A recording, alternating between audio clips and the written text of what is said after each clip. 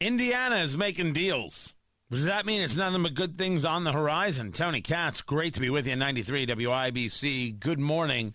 Gary Dick joins us from InsideIndianaBusiness.com, part of the IBJ family of really cool things. I don't know what we officially call it, so that's what I went with. Gary Dick on the Twitter box, Gerry. That's how you spell the name. The Rolls-Royce deal, man, $500 million deal with the Air Force, engines for the B-52. Talk to me about its impact on central Indiana, on Indiana as a whole, and does this lead to other opportunities? Yeah, I think it does. And, we had a key player from Rolls-Royce on the show this weekend. He was really involved from the beginning of landing this contract, which was 4+ years in the making. And you mentioned it's big. It's a $500 million contract to produce these engines and test them and put them on the B-52s.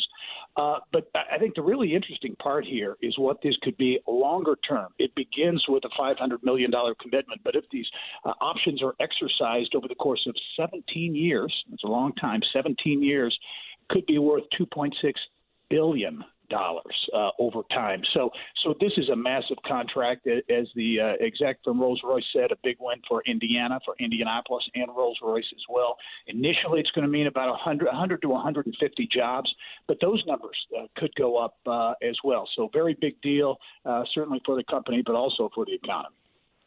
One of the other stories that you've got over there at InsideIndianaBusiness.com is that over at Purdue, they have approved Mitch Daniels' contract, his annual performance evaluation, and awarded his at-risk pay at 108%. It's kind of interesting how these things work. You're hitting certain goals, certain opportunities, et cetera. His guarantee of $430,000, reaching or exceeding 13 of 15 metrics. He receives an additional $232,000.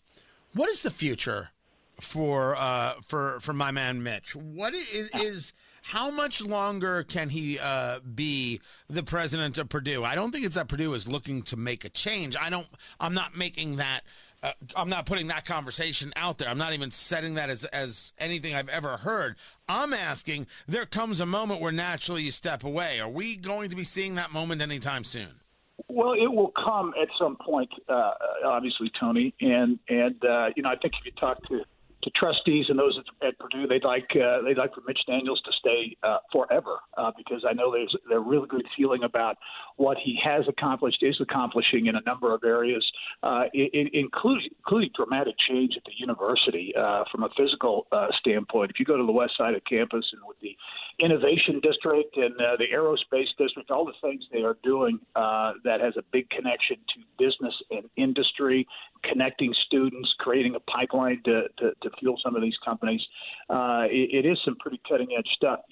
There are folks who also in the political ranks who are holding out hope, hey, maybe he'll stay on through the end of his contract and then hop back in the political arena. I don't know if he has an appetite or the energy to do that, but speculation is beginning to mount a bit as to what is next for Mitch Daniels, because he has been someone, whether it's in the governor's office, university president's office, or in the boardroom, who is kind of a guy of action, if you will, and likes to get things done. Follow that up with a story that you guys have from just before the weekend. Best college towns named, InsideIndianaBusiness.com. It's got it. Bloomington is 33rd on the list, and South Bend is 41st on the list. Terre Haute for Indiana State University is 133rd. West Lafayette comes in at number 11. So when you see these rankings, or when colleges, universities see these rankings, how much does that add to people saying, ooh, that's the school I want to go to, and therefore the dollars that get invested all around it?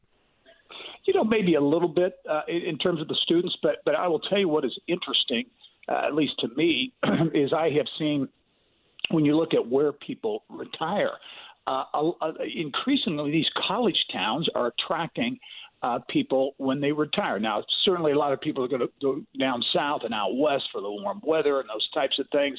But if you look at some of the college towns and what they have to offer, a younger, kind of vibrant vibe, if you will, in a community. You've got arts and culture. You've got sporting events. You've got all those types of things associated with big-time universities. So I think as you look at rankings like those, and there are a number of them out there certainly, I think a bigger impact could be where people end up settling down, and increasingly places like Bloomington. In fact, I think Bloomington was on a top 10 list or a top 25 list for just that, places where people are retiring, outside of the Sun Belt and those types of things. Before I let you go, I'll steal a story from IBJ. Now that you guys are all together in this happy marriage, I can do these kinds of things. Right. It was a regional charging network. For all my issues with Governor Holcomb, to which there are many, when things are interesting, I do actually talk about them. So this is Governor Holcomb with the governor of Illinois, the governor of Michigan, Minnesota, and Wisconsin, signing a memorandum of understanding to create REV Midwest, the Regional Electric Vehicle Coalition. Now, I don't know how familiar you are with this or not. The question before us is this about the placing of charging stations, or is this about the working together to figure out how to charge the charging stations? Because these are going to be drains, and there's going to be serious conversations about how these things get paid for. Do we know what the story here is? Yeah, Tony, it was as you saw there, a memorandum of understanding between or among these governors, and I truthfully, I don't know that they necessarily know right now what it's going to evolve into. I think essentially what they're saying is, hey, we're going to work together on these issues related to charging. As an example, and I'll just throw this out, there's talk of being able to, for lack of a better term, this probably isn't the right term, but electrifying roadways or putting the technology, actually embedding it in the roads to allow cars to charge while they're driving. So technology and innovation like that, as you work through those issues, if that becomes something that has traction, working together among states, I think it's that kind of thing. I think it's a realization that electric vehicles, the future, is going to be over time. Electric vehicles, it's here. It's what the automakers are producing. So the governors, I think, are saying, hey, let's work together to try to make this happen in the Midwest in particular.